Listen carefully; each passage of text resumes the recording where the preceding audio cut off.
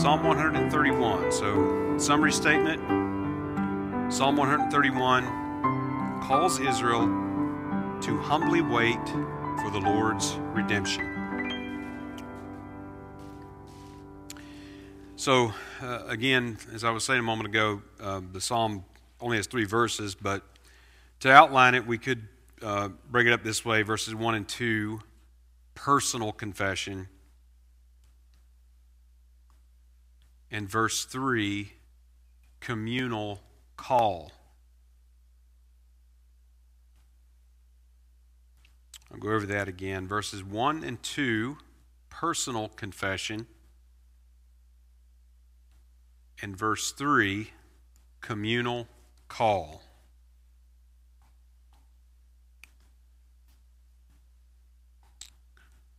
All right, so we'll go to our observations. Psalm 131 was written by David, as we see the superscription there, a song of degrees of David. So it is ascribed to him. This would be the third of the 4 David's authored psalms in the Psalms of Ascent. And those psalms are 122, 124, here in 131, and then 133. There's no musical direction given beyond the superscription. There's no occasion that is given for the writing of this psalm. If we look at the setting of the psalm, it's one about patient waiting, which certainly contributes to the exile pilgrimage themes of the Psalms of Ascent, but doesn't really give us any real clue as far as to when in David's life that this psalm might have been written. To categorize, Psalm 131 is a psalm of ascent, and we've talked about this subgroup of psalms in Book 5, and those psalms are beginning at 120, going through 134. There are 15 of them. This is the 12th now of the 15. The minor elements of this psalm would be, one would be what you might call prayer or trust or confidence. And there's a certain feature of humility to that. And then another minor element would be that of wisdom. And we see that in a couple, 2 or 3 ways, actually. Some of the statements are actually very similar to some statements we see in some of the wisdom writing in Proverbs. We get this reference to life and sort of mother and child and such, and those sort of themes are common in wisdom literature. And there's also what you might call something of a feminine motif when you talk about mother and child, and which is also was echoing from Psalm 123 that spoke of maidservants and mistresses and that sort of thing. So gives it just a wisdom flavor. Psalm 131 does connect with the other Psalms of Ascent. We've talked about how this subgroup of the Psalms has a very discernible flow to it. And so some of the main themes of the Psalms of Ascent have to do with waiting and hope and redemption for Israel, and that this psalm certainly contributes to that. It connects in particular with Psalm 121 and Psalm 125, and there we get in those psalms particular expressions of confidence in Yahweh and statements of from henceforth and forever. There in Psalm 121 and verse 8, and Psalm 125 and verse number 2, and we see that continued here. Beyond that, it connects very strongly with Psalm 130, the one that comes just before it. And you can see in verse 7 of Psalm 130, let Israel hope in the Lord, and in verse 3 here, let Israel hope in the Lord. So there's a repetition of that between those psalms. But it's also when you read Psalm 130 and then you go into Psalm 131, you can see that it's Psalm 131 functions very much like a complement to 130. 130, you remember, was about forgiveness, about redemption, and so it's Psalm 131 then sort of reads like the calm assurance that flows from forgiveness of sins that we read about in Psalm 130, and so they do function like a complementary pair in a lot of ways in that way. The poetic features of Psalm 131, one would obviously be a very simple structure. So The first verse essentially tells you what David has not done or is not going to do, and the second verse tells you what David does or is going to do, and then the third verse from that tells you what Israel should do. So a very simple structure to this psalm, but a very definite pattern that you can see as it moves, which is why I outlined the psalm the way I did, because it moves sort of from that personal experience and personal confession into the exhortation to Israel. This is what you should do.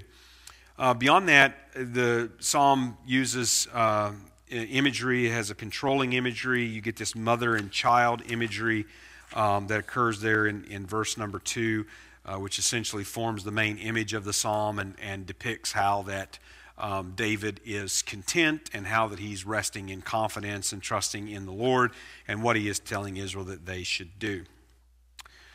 All right, so we want to work through the psalm. We have 3 verses here, and I'll go ahead and read these.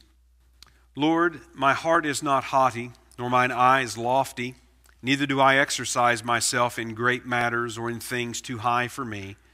Surely I have behaved and quieted myself as a child that is weaned of his mother. My soul is even as a weaned child. Let Israel hope in the Lord from henceforth and forever.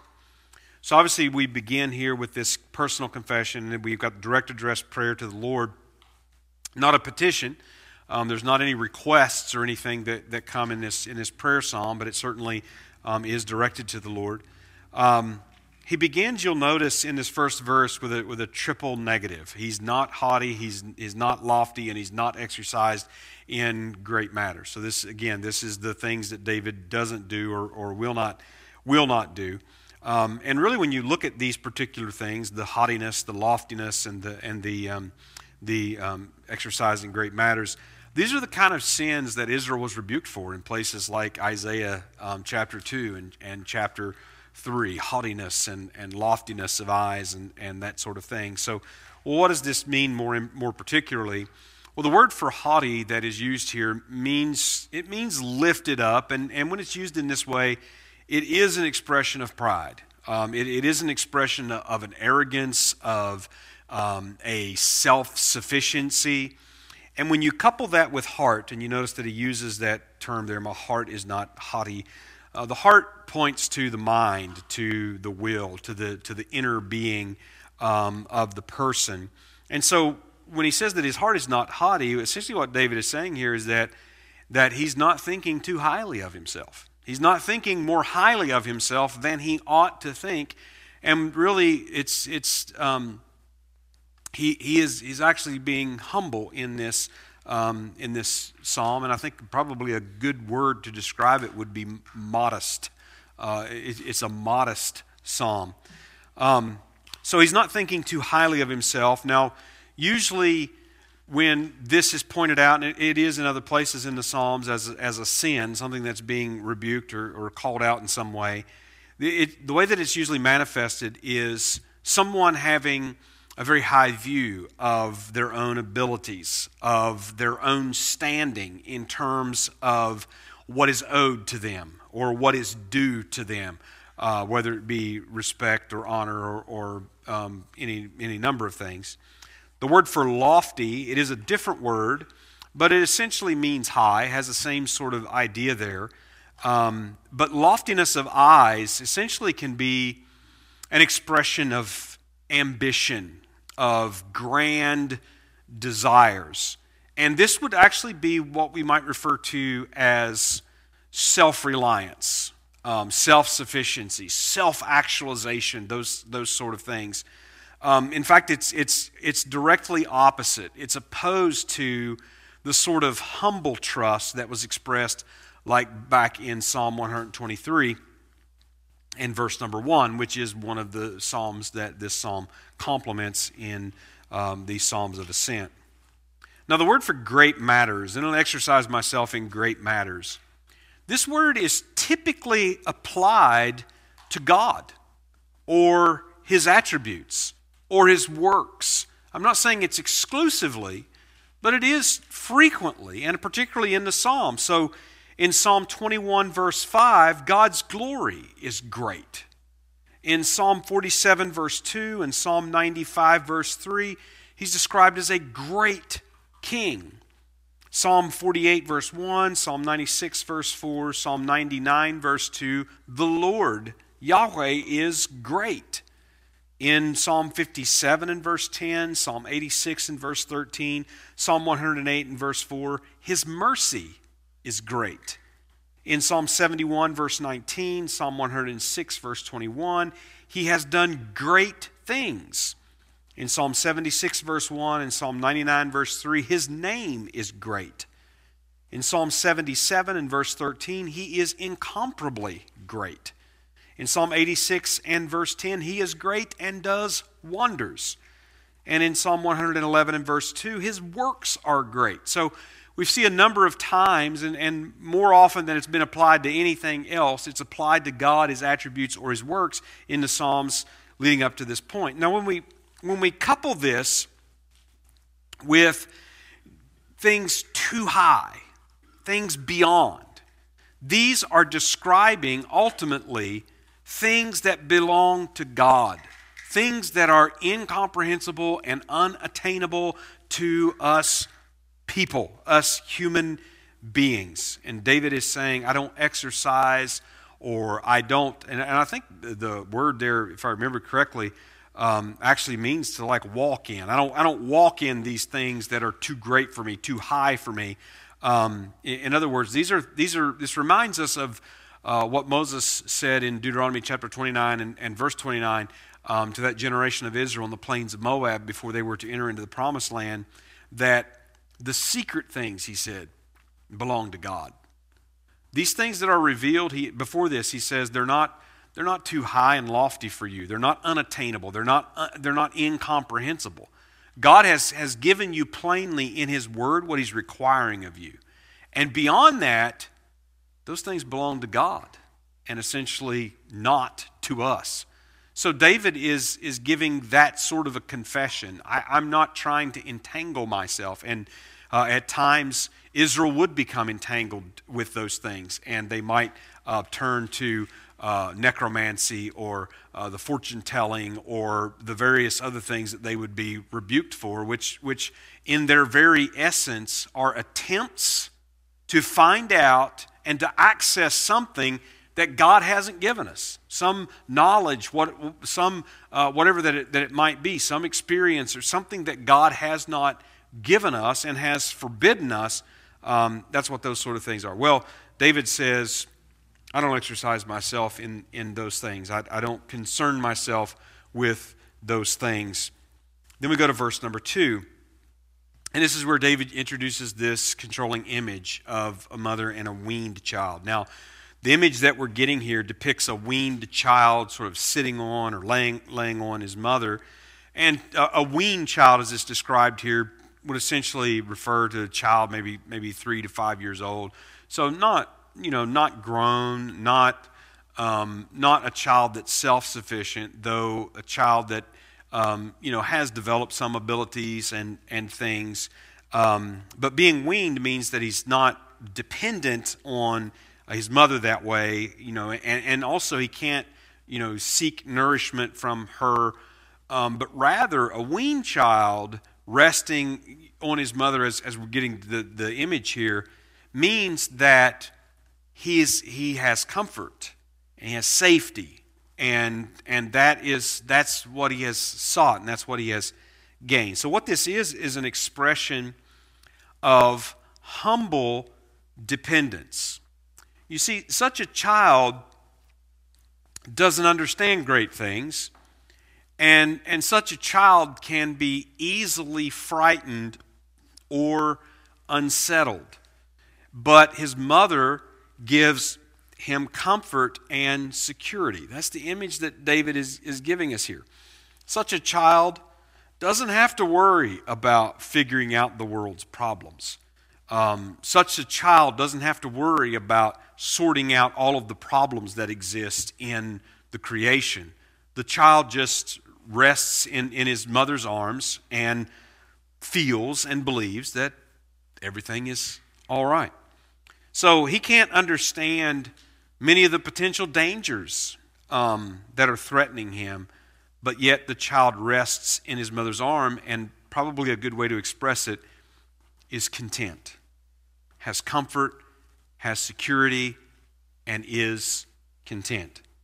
And then verse 3 that ends the psalm gives us this call, this exhortation to Israel. So this simple psalm, and it is a very simple, short psalm, and this simple psalm, you can see how it builds up now to this final verse, to this final call. In other words, that's the goal of the psalm. This is what David is driving at. He writes this psalm, and again, it begins with a very personal experience and a very personal confession. But what he has been aiming for has been this final call to Israel in verse number 3. So he's calling Israel to humble and patient hope in the Lord. And in case you're not sure, that means waiting. That's what that means. That means waiting on things to come.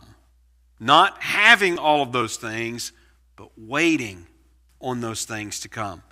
Israel is being exhorted then to not entangle themselves in matters too high and unreachable for them, but rather they are to rest comfortably in the promises of God that their redemption will come. Now, again, it's hard to tell when David wrote this particular psalm, but he's obviously relying on the Pentateuch and the prophecies of Moses concerning the future of Israel as he writes this, as well as the covenant that God made with him if it was written late in his life, which is very likely. That redemption for Israel would come after David and through his promised son. In other words, remember how that we were told in Scripture that David was a prophet and that the Spirit spoke through him. And so he is seeing and he's calling Israel to this sort of patient, humble hope and waiting. Now this is the promise and the hope of Israel from henceforth and forever. And another way of looking at that would be to say there is no other. What else are you going to put your hope in? And sometimes Israel would be rebuked actually for putting their hope and their trust in other things.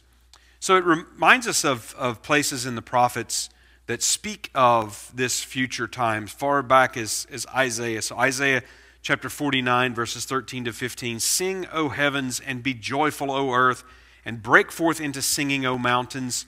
For the Lord hath comforted his people, and will have mercy upon his afflicted. But Zion said, Lord hath forsaken me, and my Lord hath forgotten me." And here's the response. Can a woman forget her sucking child, that she should not have compassion on the son of her womb? Yea, they may forget, yet will I not forget thee. So this is what they are being called to rest in. You have these kind of promises. Rest in them. You can't meddle in things that are too high for you, just like God's purpose and will for his creation and his plan and appointment of when he's going to carry these things out. You can't hurry that along. You can't move that in the timeline. You simply have to rest and hope in the Lord. All right, let's go to interpretation. Psalm 131 teaches the difficult doctrine of humble human submission to the sovereign God. I don't call that a difficult doctrine because it's difficult to find in the Bible, because it's actually all through the Bible. Anywhere in the Bible you want to read, you're going to find the sovereignty of God being displayed, being described, being praised, being gloried in. No, it's not difficult to find. And the doctrine of the sovereignty of God and the humility of human submission is not expressed in obscure terms that are hard to understand. No, this is difficult because people find it difficult to accept and to submit to. That's what makes it difficult. And that's what David is talking about. And so the Bible teaches us that you are not God. I am not God. We never have been God. We never will be God. We're not equal with God. We're not God's peers. We are not little g gods. Neither are we consultants to God's administration of His creation. We are His created beings, made to praise, to glorify, and to serve our Creator. So David is giving a confession here that's in the vein of other such confessions. Job chapter 42, verses 1 to 6, Then Job answered the Lord and said, I know that thou canst do everything, and that no thought can be withholden from thee. Who is he that hideth counsel without knowledge? Therefore have I uttered that I understood not, things too wonderful for me, which I knew not. Hear, I beseech thee, and I will speak. I will demand of thee, and declare thou unto me. I have heard of thee by the hearing of the ear, but now mine eye seeth thee. Wherefore I abhor myself, and repent in dust and ashes. And of course this comes at the end of the book of Job, after Job has been very faithful in most of the things that he has said, but he has also questioned God, and he has wondered about these things, and he comes to the end and says, Now I see that I should have never spoken. I should have been silent before you. Well, David teaches us in this psalm that we have a place. And that place is not a seat at the table of the secret counsels of God. Deuteronomy 29:29 that I referred to earlier, the secret things belong unto the Lord our God. But those things which are revealed belong unto us and to our children forever, that we may do all the words of this law, written to Israel, pertaining particularly to the Old Covenant law that they had in writing at that time. So Israel, in all of her trials and in all of her judgments and all of her long exile, have oftentimes asked why or how long, and have probably even suggested a better course of action for God to take. But for all that, they have not and will not move God from the counsel of His own will. And He will simply do what He has purposed to do at the appointed time that He has purposed to do it. And we cannot move Him from it. So Israel is taught in this psalm that they are to rest in what they do have. What do they have? Well, they certainly have knowledge of God, of who God is, who He has revealed Himself to be, of His goodness, of His faithfulness. How many times have we seen the reference to God's chesed? We don't have it in this particular psalm, but we've seen it time and time again in the Psalms. God is faithful to the promises He has made. Not one of them will fail.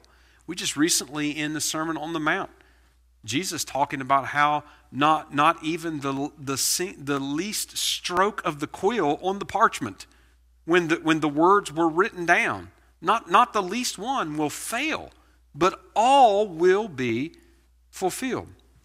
So they have the promise of His word. So they are to be patient, and they are to humbly trust God to keep His word in the time that He has appointed for it. Now, the messianic hope of this psalm is particularly seen through David once again prefiguring his greater son, who personified this psalm perfectly. Think of what Paul wrote of Jesus humbling Himself. And at least part of this should be pretty fresh on your mind because we've been memorizing it. Philippians chapter 2, verses 5 to 11. Let this mind be in you, which was also in Christ Jesus, who being in the form of God, thought it not robbery to be equal with God, but made Himself of no reputation, and took upon him the form of a doulos, of a slave, and was made in the likeness of men. And being found in fashion as a man, he humbled himself and became obedient unto death, even the death of the cross. Wherefore God also hath highly exalted him and given him a name which is above every name, that at the name of Jesus every knee should bow, of things in heaven and things in earth and things under the earth, and that every tongue should confess that Jesus Christ is Lord, to the glory of God the Father. So Jesus took upon him the form of a slave and humbled himself unto God as his master. And so then Jesus said things like John chapter 5 and verse 30, I can of mine own self do nothing. As I hear, I judge, and my judgment is just, because I seek not mine own will, but the will of the Father which has sent me. John 6:38, for I came down from heaven not to do mine own will, but the will of him that sent me. And so then we get this statement in Mark chapter 13 and verse 32. Jesus said, but of that day and that hour knoweth no man, no, not the angels which are in heaven, neither the Son, but the Father. Now, obviously, there is a certain amount of mystery involved to us as we think about the humility of the Savior, how that Jesus humbled himself and submitted fully to the sovereignty of his Father. But through his humility, Jesus was exalted, and salvation has come into the world. And when he returns, it will not be in the humility of his first advent. It will be in the glory of his power and his reign when he comes to destroy his enemies and establish his kingdom, which is obviously what Israel is commanded to hope in and to wait for. All right, application. I just stuck with one main application. So understanding Psalm 131 helps us today, as modern readers even, to understand our place in the universe, you might say. There are many, many things that are too high for us, things that we really shouldn't be bothered about. God runs the universe, and he does it perfectly. And he also does it without our counsel and without our consent. So we have to beware of what we might call offensive truth. Just wanted to give an example of this, one I've used at times before, just so striking. So this is back in 2009, and in fact on September 11th, so the anniversary of September 11th. And there was a press conference held in Minneapolis, Minnesota, of the Religious News Writers Association. And there was a Q&A panel with this room full of reporters. And on this panel were Colin Hansen, John Piper, and Carolyn James. And the subject of this particular press conference was the new Calvinist. And the reason why was because that year Time magazine came out with their top 10 ideas that are currently changing the world. And I forget what number it was. I have it written down here. It was number 3, the new Calvinism, which refers, I don't have time to get into all that, but refers basically to the early 2000s in particular, and you had a resurgence of Calvinism especially among millennials and those of younger generations. Colin Hansen wrote a book about it, and that's the reason why he was on that particular panel. John Piper was, at the time, pastor there at Bethlehem Baptist Church in Minneapolis. And so each of these speakers was given a few minutes that they made sort of opening statements, and John Piper talked about the anniversary of September 11th, and he also talked about the things that he would say. And he was talking about essentially how Calvinism, or strong belief in the sovereignty of God and such, how that it deals with a tragedy like 9/11. And essentially, he said on September 12th, the question was, where was God? And he responded that God was not helpless. God wasn't unable to stop these events. God was in charge and in control. And then he mentioned what he would say 8 years later on the anniversary of such a time to children who had lost parents in those terrorist attacks. And he said he would still tell them that God was sovereign over that moment, and that he's still the same sovereign God who is wise and good, and that he will help them in the difficulties that they have been given. Now, there was a reporter there, I think she was the religion editor or something for USA Today. I don't remember exactly what her title was. And so this is the question that she put to him. She said, if you could please go back to your opening comments about what you would tell the children who lost their parents. And notice this. She said, because I must have misunderstood you. If I lost a spouse and I took my child to your church and I heard you say those things, I would take my child out and never come back. So clearly, I misunderstood. John Piper immediately responded, not necessarily. Not necessarily did she misunderstand. Now, he went on to talk and explain various things, but to her, it was extremely offensive to say that God is sovereign and God is in control and something so evil and terrible happened. That was offensive to her. And so she had to be misunderstanding that he was saying that God was sovereign and could have stopped that, but he permitted it to take place for reasons that are sufficient unto himself and owes us no explanation of it. Well, that is what you might call an offensive truth to many people, because again, this is the real difficult doctrine of the Bible. Who is going to be God? Who's going to be God? Is it going to be me? Is it going to be you? Or is it going to be the God of heaven and earth who created all things? Well, again, this is a psalm that speaks right to that very subject that's so difficult because we are so proud. We do not want to humble ourselves and simply just accept what we are told is true. So again, this is a psalm that helps us